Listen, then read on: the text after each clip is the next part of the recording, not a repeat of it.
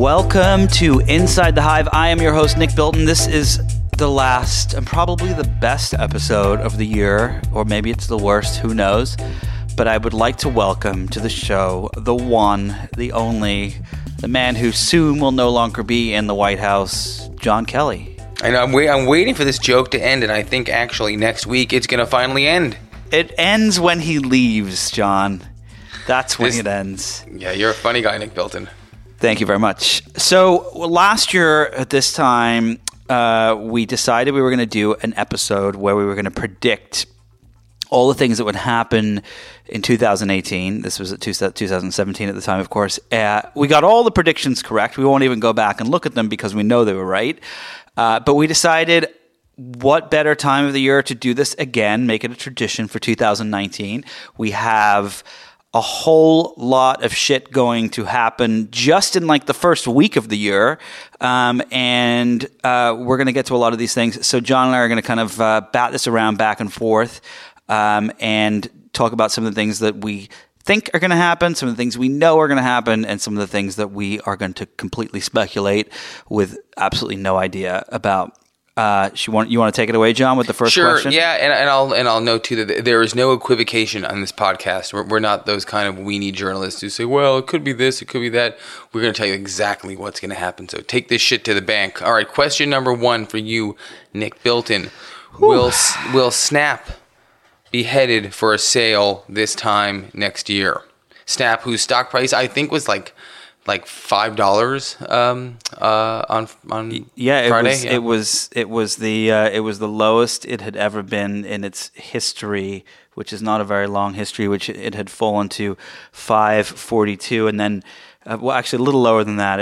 And then it had bounced a little bit on the speculation that there could be a suitor in the wings. My prediction, I'm gonna eat a little crow here. I don't even know where that saying comes from, but I'm still gonna use it. And I'm gonna say, because I was very bullish on Snap in the beginning, and then I've done a little reporting, I've spoken to some people, read some things, and I'm gonna say Snap's in a whole fucking lot of trouble right now. Evan Spiegel has a mentality that is I can do no wrong. I know the answers to everything. And what's so difficult is that when someone has built something in their dorm room that has become for want of a better price, $6, $10, $20 billion business, it's really hard to tell them, hey, your idea about the next iteration of that thing is wrong. And so that's what's happened over at Snapchat.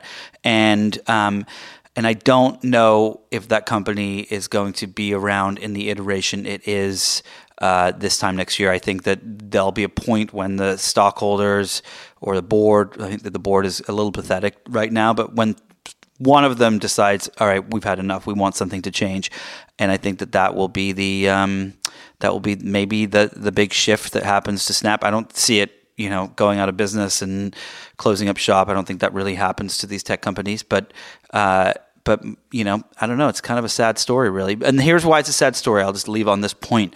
Because if you notice on Snapchat, there is no there's no follow feature. You can't see how many people watched a video or anything like that. And that's all by design by Evan Spiegel, who I think is really, he really kind of cares that his product doesn't screw up society. And so, unlike Mark Zuckerberg, who of course wants to screw up society, and so it's a shame that it's not going to work out.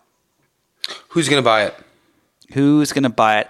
I could see, I don't think Facebook will have the opportunity ever to buy it. I don't think that, I can't see Twitter doing it. I think that, then maybe there's a world where Twitter buys it. I mean, the market cap of Snap right now is down to $6.5 billion. I mean, it could drop further, and then it's just kind of see what change we have between the couch cushions and go pick it up. But I could imagine like an AT&T or something like that, or a Verizon, or even a Disney. I mean, I remember I interviewed Bob Iger on stage this year, and he said that he had, one of the reasons he never bought Twitter is because it was just there was too many variables that he wouldn't have been able to predict, like ISIS and KKK members and things like that. And it came down to brand fit, if I remember that conversation. Yeah, he really loved the idea of owning a social network. He thought it would be great for the Disney brand, and that you could have people talking about Disney, and it could kind of parlay into when the next Pixar movie comes out and this, that, and the other. And Twitter, of course, is not the right fit. No one wants to buy Facebook, even if they could afford it. And I feel like Snapchat actually could be a good fit for like a Disney or an Apple or something like that, especially for Apple. I mean, Tim Cook is a huge believer in augmented reality. So there you have it. I've heard Scott Galloway predict that Amazon would buy it. I think that his main sort of source of or instinct for that was that Jeff Bezos is one of the few people that Evan Spiegel would kowtow to.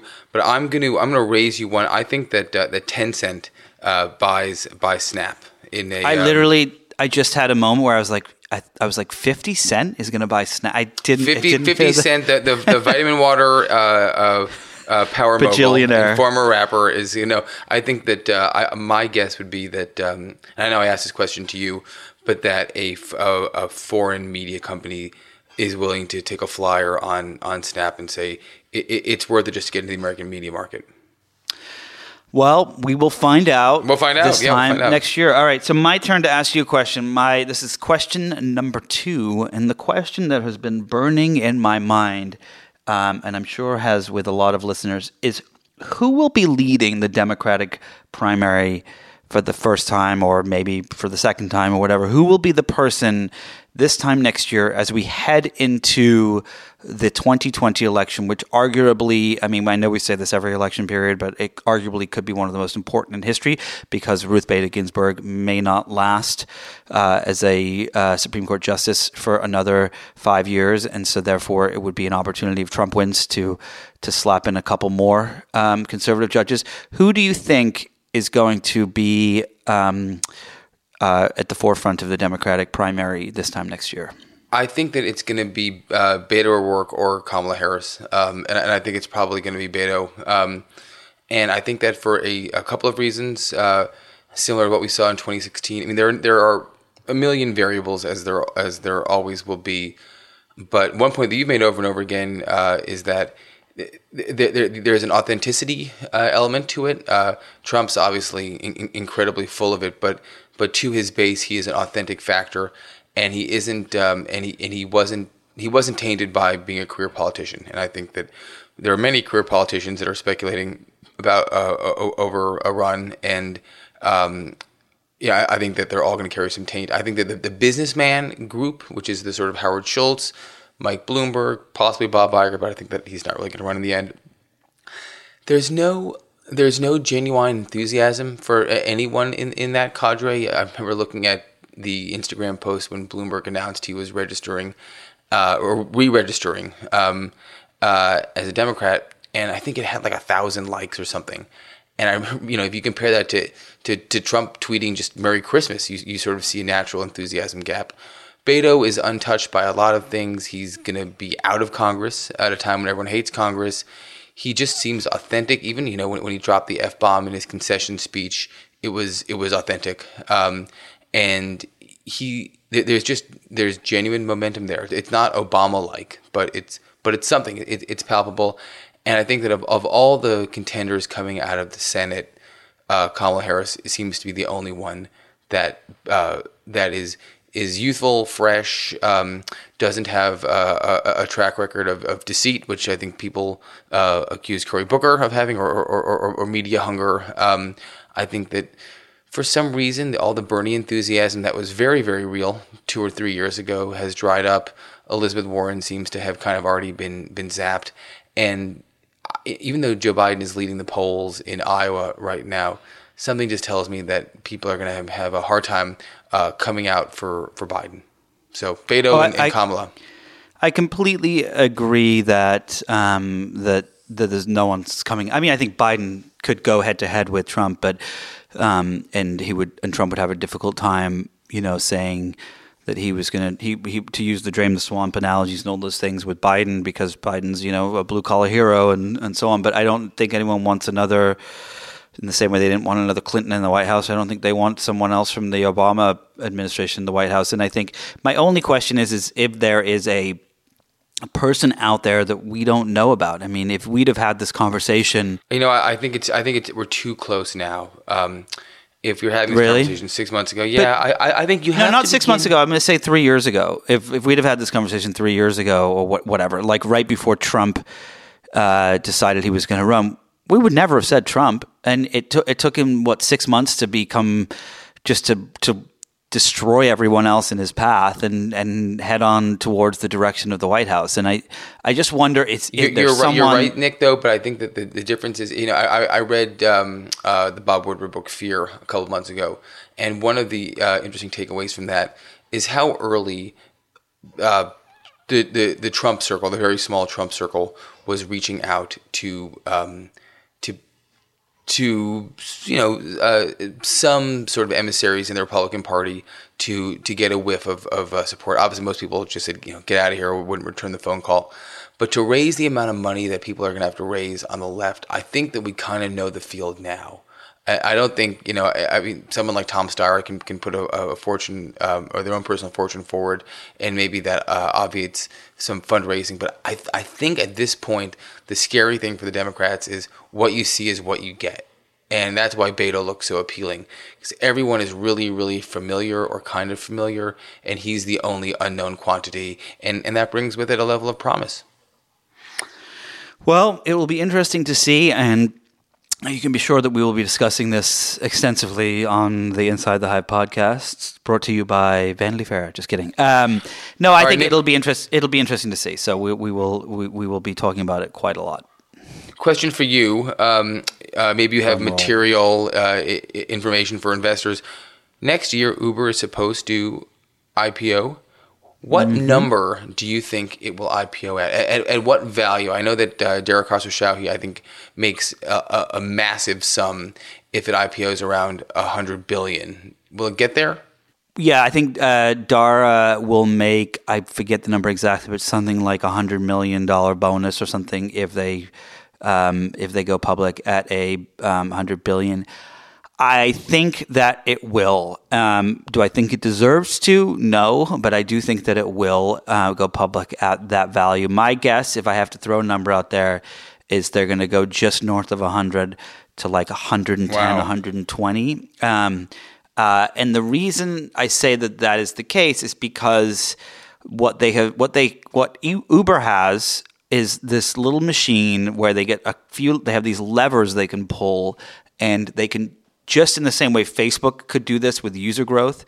Like with Facebook, they used to be able to, if Facebook had wanted to 4 years ago, 3 years ago, 2 years ago, if they wanted to add 100 million users in a quarter, they would have been able to do it, but they did it in a very slow and methodical pace so that they could ensure that every quarter they would continue to show growth. The reason that it backfired and didn't work out in this last quarter is because they actually saw users going away from the platform because of all the Russia stuff. But for years, they have been able to do this. And if you look at the increase, that's what it has shown. Every single year is a step up in user growth. The same is true for a company like Uber, which does millions and millions and millions of rides, has hundreds of thousands of drivers, and the drivers have no idea what percentage Uber takes, and Uber can decide on any given ride if they want to take more or less or this, that, and the other. And so I think that when you look at the S1 that will end up coming out in the next few months, leading into the IPO, you will see a rise in revenue, and it'll be a step that they know is in the direction of a $110 billion company. And so I think that that's why they'll be able to do it. The problem is, I think that they're just restarting up their driverless car market. I do believe, I know this wasn't part of the question, but I do believe that we are going to start to see some real examples of driverless cars on the roads in the next year, whether you're going to see more Tesla-like autopilot things or controlled Google driverless cars or whatever it is in cities and like certain streets or certain areas, almost like when you're at Disney and there's the carts that take you to different places. And I don't know if Uber will be able to catch up. And I'm curious to see how the stock will react when they do go public to that. It's an extraordinary thing. I mean, I guess baked into this is what investors need to believe, right? I know that the bankers have told the Uber board that they're hoping for a $120 billion valuation, and that may be because they want to win the business to do the roadshow. But I think Uber's projected annual revenue this year, which is coming to a close, is like around $10 billion, right? It's like it's like $2.5 billion a quarter, give or take. And I was just Googling as you were delivering that long, elegant soliloquy. So GM has a market cap of like $50 billion. Do you know what GM's annual revenue is? Just guess. $7 billion? GM's annual revenue is $140 billion international. $140 billion in their market cap. So they're trading at a 0.3 or 0.4, whatever it is, and it's extraordinary. I mean, it's an extraordinary demonstration of what people believe Uber is going to do. Well, what's crazy is if you look at the GM stock compared to the Tesla stock, and you look at the revenue comparisons. I mean, Tesla is valued as if it's some company that's going to send people to Mars or something like that. It is so grossly overvalued compared to its competitors and the amount of money that they pull in every year. So, but these guys may be onto something. I agree with you that it looks off, but I think that a point you make frequently that I've adopted as my own is that the market is learning how to price these things. It's not as simple. But the market still has not. They still have not learned how to price them. No. If they did, by the way, yeah, we'd be rich. But a lot of it is optimism. Yeah. No, it's wild. Tesla's market cap is 60.62 billion, and it just doesn't make any sense. They can't even deliver cars. They can't even get cars off the lot. My theory, and some investors I've spoken to over the year have said to me that they think that 50 billion of that is based on just the fact that Elon Musk is running the show there. So here's a question based on that. I'm going to throw one back at you. Do you think that Elon Musk? I don't really know if it a do you think, but it's a question of what do you think happens with Elon Musk over the next year? Like, does he go back on one of his crazy benders? Does he, rise to save the day and Tesla becomes a profitable business that everyone loves and cares about, and he can deliver enough cars? Or, do things continue to spiral in the way they did this year? Well, people want to know what you think about this, so I'm just going to answer very, very briefly. I think that in a year, he'll be fine. It'll be no different. The Tesla comms team will probably be a little bit longer, so there are a little bit bigger, so there are more filters between Elon Musk and his Twitter followers. But I do think that Tesla has moved through a lot of its most immediate problems on the production line.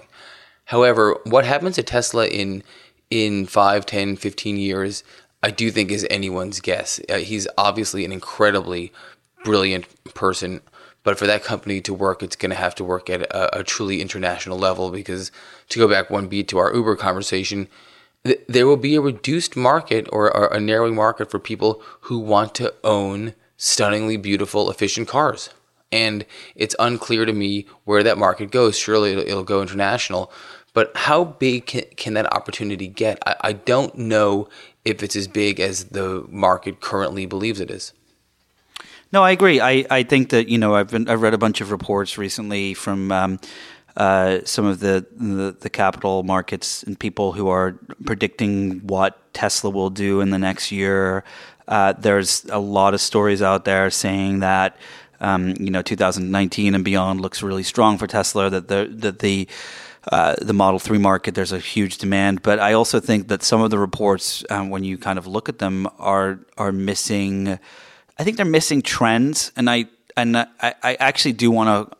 we joke around a little bit on the show, especially with the prediction stuff. But I actually would like to come back to this in a year and actually explore this, because I do believe that there are two trends that are going to happen. One is that the whole idea of car ownership is starting to change, especially with teens and so on. You saw Volvo this year with their XC40, which is their smallest SUV, where you can do this program where you essentially do a 2-year lease, and if you get bored of your car 3 months in, you can kind of switch it up and go do a different Volvo. And I think that, you know, we have neighbors who have teenagers who are just getting their licenses, and some of them want the cars, and some of them want their Uber accounts. But even the ones that want a car, they don't care about ownership of that car, and they don't care about the idea of like using an app called like Fair. Have you ever heard of Fair? No. FAIR. It's essentially like a leasing app where you could lease you sign up and you can lease whatever you want, and you can lease it for whatever period of time you want. So if you want to get a BMW i3 for a week or a month or a year, you can do that. If you want to switch halfway through and go to a Tesla, you can do that, whatever it is. And I think that I truly do believe that there's going to be a change in mentality in the same way that where leases became a way people could get cars that they wanted instead of having to buy them. I think that there's going to be a whole new change in mentality of ownership around cars, and I don't think that is a good sign for Tesla. I think it's a better sign for some of these other car manufacturers. That's the first thing. The second thing is, I talk about this with a lot of companies, but a lot of companies like Netflix and even Amazon and places like that have never really truly had competition in certain areas of their business. So Netflix has never truly had competition in its over-the-top streaming platforms. You know, Disney is not a competitor. AT&T is not a competitor.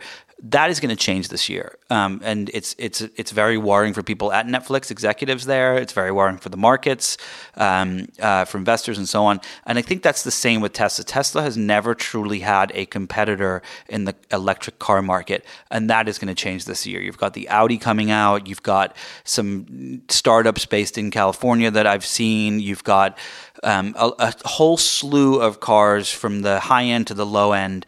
And I think that they're going to kind of have somewhat of an impact on Tesla's market. It will be determined if it affects their Model 3 sales or if it doesn't. And what we don't know is if Elon Musk has another car up his sleeve that we don't know about that's even less expensive than the Model 3, or something that he's going to unveil. Of course, it won't come out this year, but there could be something else out there. But I wouldn't say I'm bullish, and I wouldn't say I'm bearish. I'd say I'm very cautious about Tesla. Well, so you just hit on something that is the core of my next question to you, which is Disney Plus, the Time Warner or Warner Media bundle, and Netflix and Hulu, I suppose. Who's the big winner in 2019? Ooh, I think that... and Amazon, too, which has its less original programming, but is still increasingly a player now that it has live sports. I think that Amazon's going to continue down its path. First of all, you know, they're putting in $5 billion in programming this next year. Netflix is at $8 billion, I think, going to 10. I think that Disney is genuinely a company that Netflix should be afraid of, because not only do they have this huge market of old movies and shows like Friends and all these things that everyone wants to watch that accommodate for 80% of all of the viewing on Netflix. But they also have, if you're a family, and it's interesting. Yeah, so they have Moana. No, you don't have to tell me. What do you do if you're an adult with kids? You throw them in front of the television and put in a 90-minute Disney movie. So I wrote a piece for the Times back in 2009. It was the summer of 2009, and the piece, it was actually one of the first articles I read for the print paper, and it was about how you cut your cord for like how to be a cord cutter. And no one was really doing it back then. Like it was, it was just kind of this example. It was a really shoddy way of doing it. I had to I bought a computer that I hooked up to my television and this wireless mouse that I would use. But the thing that I remember writing in that piece was that I was saving myself $1,400 a year because I was no longer paying for cable. I just would literally just stream things over online.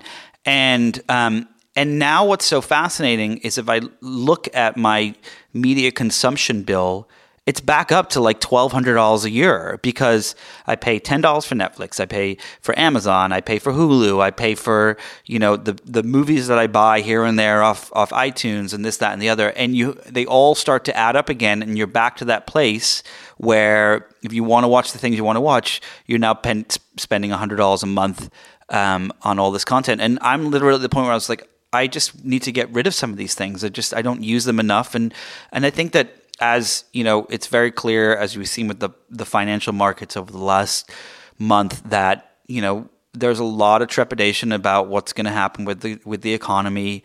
There's still a huge belief that we're going to head into a recession. And I do think if we get there, that families across the Midwest will be forced to decide where they want to spend their $10 or $20 a month on media.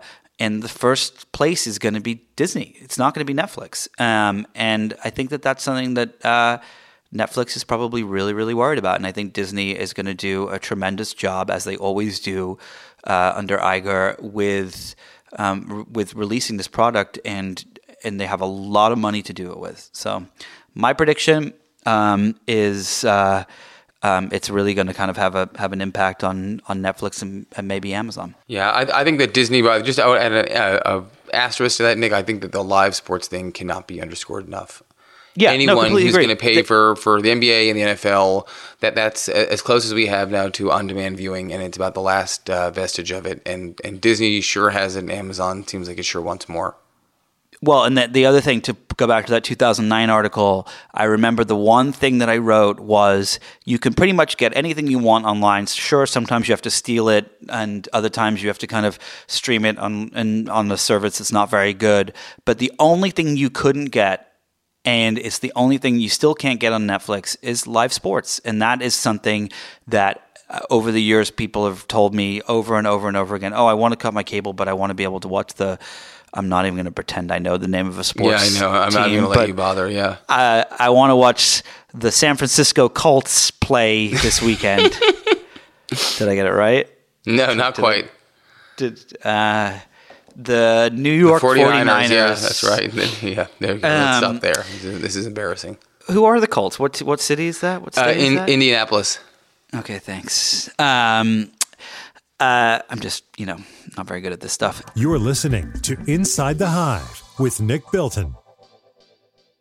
All right, listeners, get on the edge of your seat because when you see this film I'm about to tell you about, that is what's going to happen to you. Academy Award winner Sandra Bullock stars in a compelling new Netflix film called Bird Box. It's dramatic, tense, terrifying, and utterly brilliant. When a mysterious force decimates the world's population, only one thing is certain. If you see the force, you will take your own life. So facing the unknown, Mallory, played by Bullock, finds love, hope, and a new beginning only for it to completely unravel. Now she must flee with her 2 children down a treacherous river to the one place left that may or may not offer sanctuary. But to survive, they'll have to undertake this perilous 2-day journey blindfolded. I know, terrifying. Academy Award winner Sandra Bullock leads an all-star cast that includes Trevante Rhodes with Sarah Paulson and John Malkovich in the Netflix film Bird Box, directed by Academy Award winner Susanna Baer. Watch the new film Bird Box on Netflix now. It's amazing. It's brilliant. You will be on the edge of your seat the entire time. Do it. Anyway, I want to talk about a certain little orange man in the White House who does not believe in Santa Claus. Sorry, children, if you're listening to the show. Donald J. Trump. I have a few questions about this, but my first is, let's just go with an easy one. Trump's approval rating has kind of not really moved over the last, I don't know, has it been the last year or the last 2 years? It's been pretty even, Right now, he has according to 538, which puts all the approval ratings together, he has a 41.4% approval rating, which is up from his low this year was around 36%. His high was closer to 45%. So it's all kind of like a margin of error, pretty equal. What do you think this time next year his approval rating is? I think it's the same. I think that there's a basement at 33 or 34%. That's the base. And I think it's hard for him to exceed 47%, which is probably what he's gotten to in some Rasmussen polls, which is the poll that's most favorable to him traditionally. The base does not care about Mueller or the Russia probe. They don't. Do they care about anything? They care about the wall. They care about the campaign promises. They care about pulling troops out of what they see to be losing foreign wars. I mean, I think that's why Trump went crazy these last couple of weeks and pulled out of Syria, appears to be ready to pull out of Afghanistan, forced out the last cuck remaining in Jim Mattis, or the last major cuck, and why he's prepared to shut the government down until the Democrats step in over this bizarre wall fascination. These are promises that he made, and he thinks that his base holds him accountable to them. So I think it's going to stay the same. I think the environment will have changed significantly. He's going to have a Democratic Congress that's going to have a gun to his head, and he's going to have an increasingly irate Republican leadership in the Senate that's going to be sick of this. I think that McConnell is already sort of terrified about the Mattis departure, and I'm sure that he's rolling his eyes about the wall. But the approval rating, I think, will stay the same. Well, what's actually super interesting when you look at the polls is Rasmussen, the report that's always very favorable to Donald Trump, and there's a whole thing you can read online from Nate Silver about why that is the case. But for the most part, he has stayed within the kind of 49 to 51% range of approval on Rasmussen. And the thing that's really interesting is shortly after, around December 18th, it started to fall, and it's now down to 46%. And even the strongly approve is down to 33%. And this is like over several weeks. This is not just kind of like an anomaly here or there. And I do wonder if some of his base is starting to turn on him a little. It's just a small amount, I granted, but I wonder if I do wonder if some of them are. And especially after the midterms, and you said there's no wall, so who knows? But it's going to be fun to watch, I swear. Yeah, a flagging economy is going to hurt. So that's But and the thing that's so interesting, I remember we talked about this a while back, and I also had some experts on who study all this stuff that were talking about it.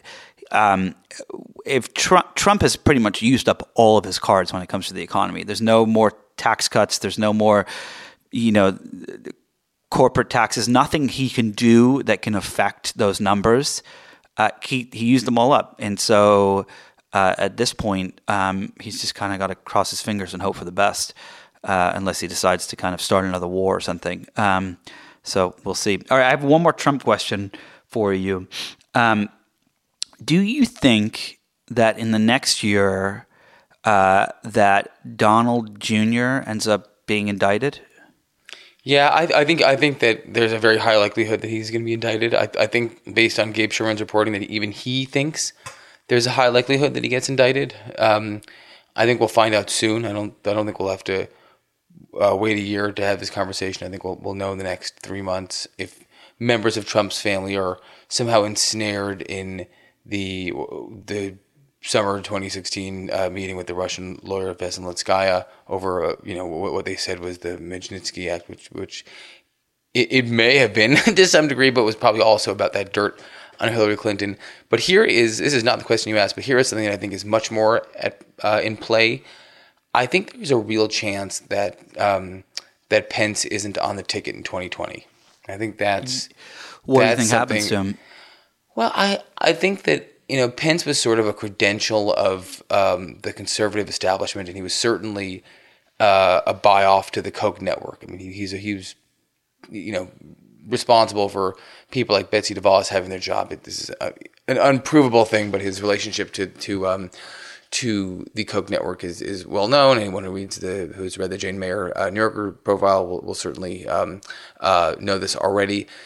So I don't know if Trump feels like he needs to genuflect to the sort of bench of high conservatism anymore. He may find, and he may be told by people like David Bossie and Brad Parscale, and Jared Kushner, for that matter, who are leading the reelection effort, that his best bet is to triple down on the base and find someone who is even more kind of piping hot and appealing in ways that he isn't. I don't think Nikki Haley's going to be on his ticket. Who's the person that is more pipingly hotly conservative? Mr. T, Don King. That's a good point. Kid Rock, Sean Hannity. I don't know. Nick Bilton. Do you think that? The one thing that's really interesting is how do you get Trump to, I don't. Do you think? Well, first, here's a question before I say what I was going to say. Do you think he's going to get the wall funding? No, I don't. I think he had a chance to get certain, some billions of dollars allocated towards some form of border defense that he could have spun into a victorious narrative for his base. At this point, I think it's pretty hard, given the power that the Democrats are going to have when in the new year, to do it. But I also admit I'm not somebody who knows, I'm not a scholar when it comes to all the maneuvering that can take place on congressional floor and the caucusing process. So there certainly are ways, I'm sure, that he could spin this, but it seems very, very unlikely at this point. And he looks worse every day too. That's the thing. He's lost his leverage. Yeah, and I have friends that work in the government that I was talking to this weekend that was saying, they're losing sick days and vacation days, and they're not getting paid, and how long can they keep doing this for? And we're on day 5 now, and it doesn't look like there's any rush to reopen it. I think that where Trump really fucked up royally was when he was like, I'll shut the government down. And then he's trying to blame it back on the Democrats, but there's the video showing that he said it, and that wasn't just on it wasn't just on CNN, it was on Fox. So the question I had was, if he cannot use the ticket of I'm going to drain the swamp and I'm going to build the wall and things like that, it seems like if he pushes Pence out, that he would have to try to keep with that agenda of he was part of the swamp, I'm going to get someone who's not, which means he would probably go somewhere that we haven't even thought of to get a VP candidate, right? Yeah, it's possible. Trump has proven that he wants to win more than he wants anything else. So he's willing to put up with someone that he may not personally like in order to do that. I think you'd have to look demographically. Does he try and get someone from Texas so that he can guarantee victory there? Does he try and find someone in Florida? Does he try and who within his kind of anti-firewall or firewall defense? Is there someone in Ohio or Pennsylvania that he?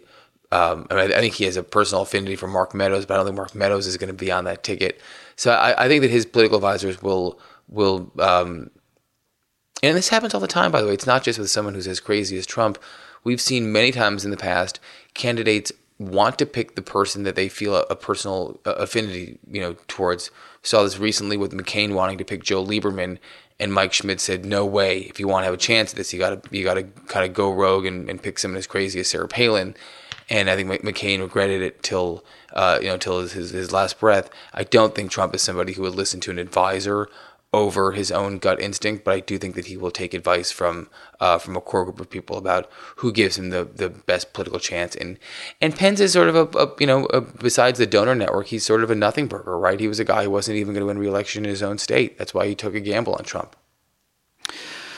Oh boy, this is we'll see. Depressing and sad. All right, we have time for a couple more questions. Okay, here's a question for you. Speaking of depressing and sad, this time next year, is Sheryl Sandberg still the chief operations officer at the Facebook? I was waiting for a Facebook question. I don't believe that Sheryl Sandberg is going anywhere just yet. I do think that I have a friend who works in public relations in the technology industry. I will not say his name or where he works, but he has this theory that kind of cycles where, you know, people love you as a company or a person.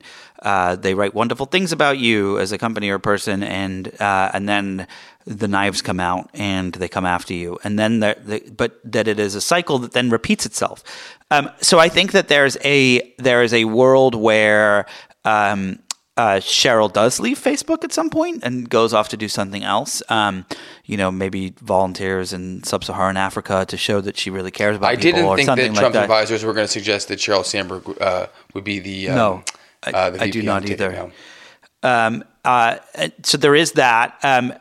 But what I wonder is, I mean, it was only a matter of time before the knives finally did come out for Sheryl, and they came out sharp and strong. There was a lot of people inside Facebook that do not like her. There's a lot of people inside Facebook that love her, and there's a lot of people who I think have been snubbed by her or feel that she is not as legitimate as she says she is in a lot of areas.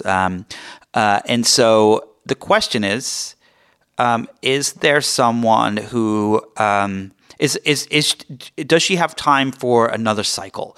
In other words, like, can the negative be turned into a positive? And I think that the only way that's going to happen is if she starts to become a little more human and a little more real, and stops with the bullshit of like these like stupid blog posts that she posts and these stupid comments and Mark does this too. They all do this where they're like, we're working so hard to make the world a better place and we're trying as hard as we can. And Mark like writes these things that say the same thing. It is so frustrating because it's not real and everyone knows it's not real. It's almost like when if you go watch a TV show from the 1980s and they have the laugh tracks in the background where the audience fake laughs. And we never hear those anymore because because we all knew they were bullshit. And I think that the comments, not just from Sheryl, not just from Mark, but from Jack Dorsey at Twitter, all these places, I think that if these companies can start actually being legitimate and honest and real about what's going on and how they feel, and there's a second chance for them. But if not, I think it's just going to kind of stay in negative territory. I do believe that Facebook is going to have a pretty rough year. I think that we have only, I don't know how many more privacy scandals there are left to come out, but I don't think that they are going to solve the fake news problem and all the stuff that Russia is going to do on there within the time frame of the 2020 election. Well, they're not trying to solve the problem. I mean, that's the issue. Is that it's just a matter of playing defense. Let me ask you this: we read. There was that journal article that came out about a month ago that noted that Sandberg had sort of pointed out to some friends that for the first time, she thought that there was a little bit of uncertainty about her job. Although we quickly found out that wasn't the case. That Zuckerberg stands behind her. Do you have any sense from your reporting of what the relationship is like between the two of them? Is Zuckerberg just unfailingly loyal to her? Does he feel like he absolutely needs her? Does she feel like she's got a monkey on her back? Yeah. No, okay. They are. She just, I think that, Sheryl could do anything and Mark could do anything and they would both have each other's back. I think they've been through a lot together. I think that they, and they both respect each other and they both have an agenda beyond just, quote unquote, connecting people. Their agendas may be different, but but the agendas work together. And I think that, I think that literally a news story could come out that it turns out there was no Russian interference in the election and it was Sheryl Sandberg that did it. And Mark would be like, oh, well, that's okay. She's a great person. It's like, I don't think, not that would ever happen, but you know what I'm saying? I think that there's nothing that she could do or nothing that he could do that would change anything. I think what's really interesting is that, the board is, of course, behind both of them. And I think that, if you look, it was around July 25th this year. The market cap, the stock of Facebook was, I think, around $217, $218. It has fallen to almost $100 below that at this point, 6 months later, to $125, $124 a share. That is that's hundreds of billions of dollars in market cap. And despite all the negative shit that we're saying, I'm actually writing a note to myself that says buy Facebook stock tomorrow. But well, but you're I right. don't see. I don't. So I don't know if that's the right. I do think that there's a lot further this can go, and at some point, do the investors? I mean, look, you can't ever get Mark Zuckerberg out of there. It's just impossible. As Scott Galloway said to me in a great quote, like, you have a better chance of seeing an African warlord be pushed out of running his country than you do of Mark Zuckerberg being pushed out of Facebook. But I do wonder if at some point, that something actually happens where investors want some change, and if the market cap continues to fall, if the stock price continues to fall, like how low can it go? Will it go below 100, and investors will be okay with that? I don't know. And at some point, maybe they'll start to kind of push for some change. Who knows? Even an African strongman has more job insecurity than Mark Zuckerberg. Quote Scott Galloway. True. See, I'm quoting Scott Galloway to Nick Bilton on Nick Bilton's show. There you have it. Yeah, and the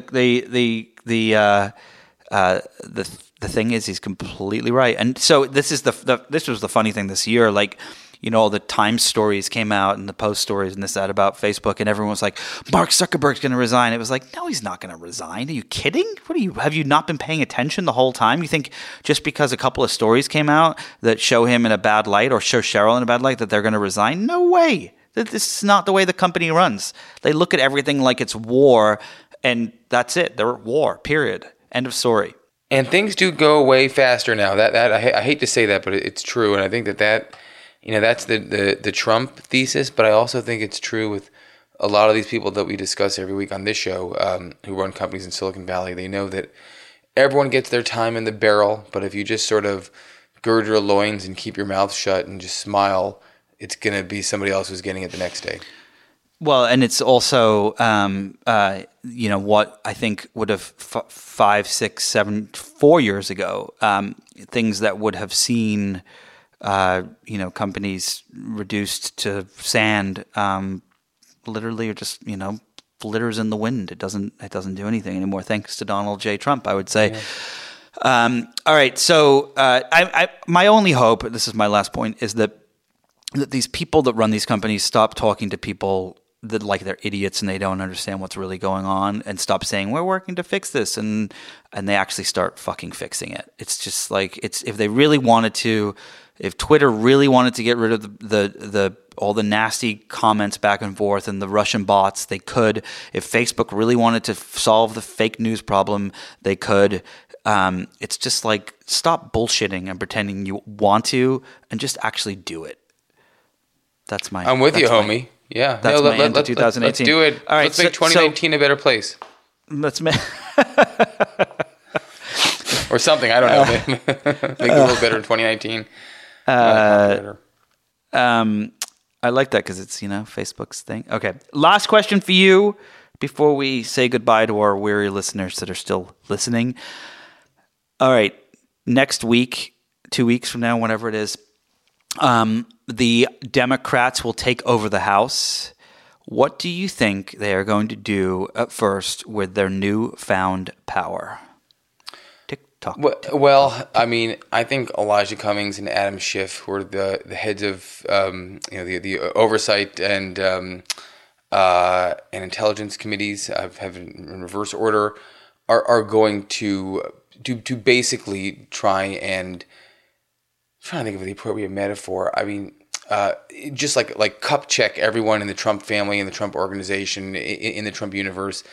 And part of it is obviously necessary. I think that there is a deep appetite among the Vox Populi to know, what Trump's affairs look like. But I also think that in Schiff's case, it's going to look a little bit gross too in the process. As somebody who he wants to be the dark horse that we forgot to mention earlier in this show, the person who comes out of nowhere to be the Democratic white knight in 2020. I don't think the guy's got the juice, and I don't think he's just sort of not appealing enough, and he's pulling a bit of a Ken Starr, using investigative powers to promote his own star. But that said, what are they going to do? They're going to go after the guy's family. They're going to go after his business.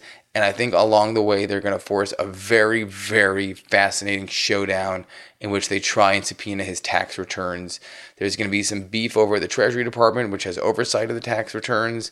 And but the investigative committee will be able to look at them, and then they will leak them to someone at the New York Times, and all hell will break loose. And it'll just be a melee. Well, I can't wait. This is the thing I think that's so fascinating is that you're going to have, Donald Trump does not do well in situations where he's not in control. And for the first time, I mean, sure, he has the Senate, but like for the first time in 2 years, or for the first time in his adult life, he's going to be in a situation where he's not in control. And I think you're going to see him, go off the deep end quite a lot, honestly. It's not going to be pretty. So it's funny. On so cable much fun news, to watch. On cable news, Schiff and his ilk have sort of referred to this as a financial autopsy of sorts. It is truly going to be a financial colonoscopy. They are going to go for it, and it's going to be, and it's going to be intense. It's going to be gnarly. It's going to be stuff that nobody wants to see, and you just have to kind of hope that, these investigations, while notable and while certainly important, that the Democrats don't distract themselves from larger prizes, and they can't retroactively be blamed for glaring lapses if indeed there's some sort of foreign crisis. That's what I worry about a little bit. If the Democrats have anything to prove, they will fuck it up, as they always do. There's that. They have proven that time and again. John Kelly, it has been an incredible year, and I think that does it, unless you have any last questions for me. No, Happy New Year, Nick. Happy New Year. Happy New Year. 2019. All right, here, let's go out with a bang with our special thanks. Thanks to my guests today, me and John Kelly. If you enjoyed this conversation, be sure to listen and subscribe to other great episodes of Inside the Hive with Nick Bilton. You can find these on Apple Podcasts, radio.com, or anywhere you get your podcasts. And don't forget to leave a review while you're there. Thanks to the folks at Cadence 13 for their production work and for being such wonderful partners in this wonderful podcast. Thanks to our sponsor this week, Netflix. Be sure to see that movie Bird Box. It is terrifying, and you will be on the edge of your seat the entire time. Please support Netflix the same way you support this podcast. I will see you all next year.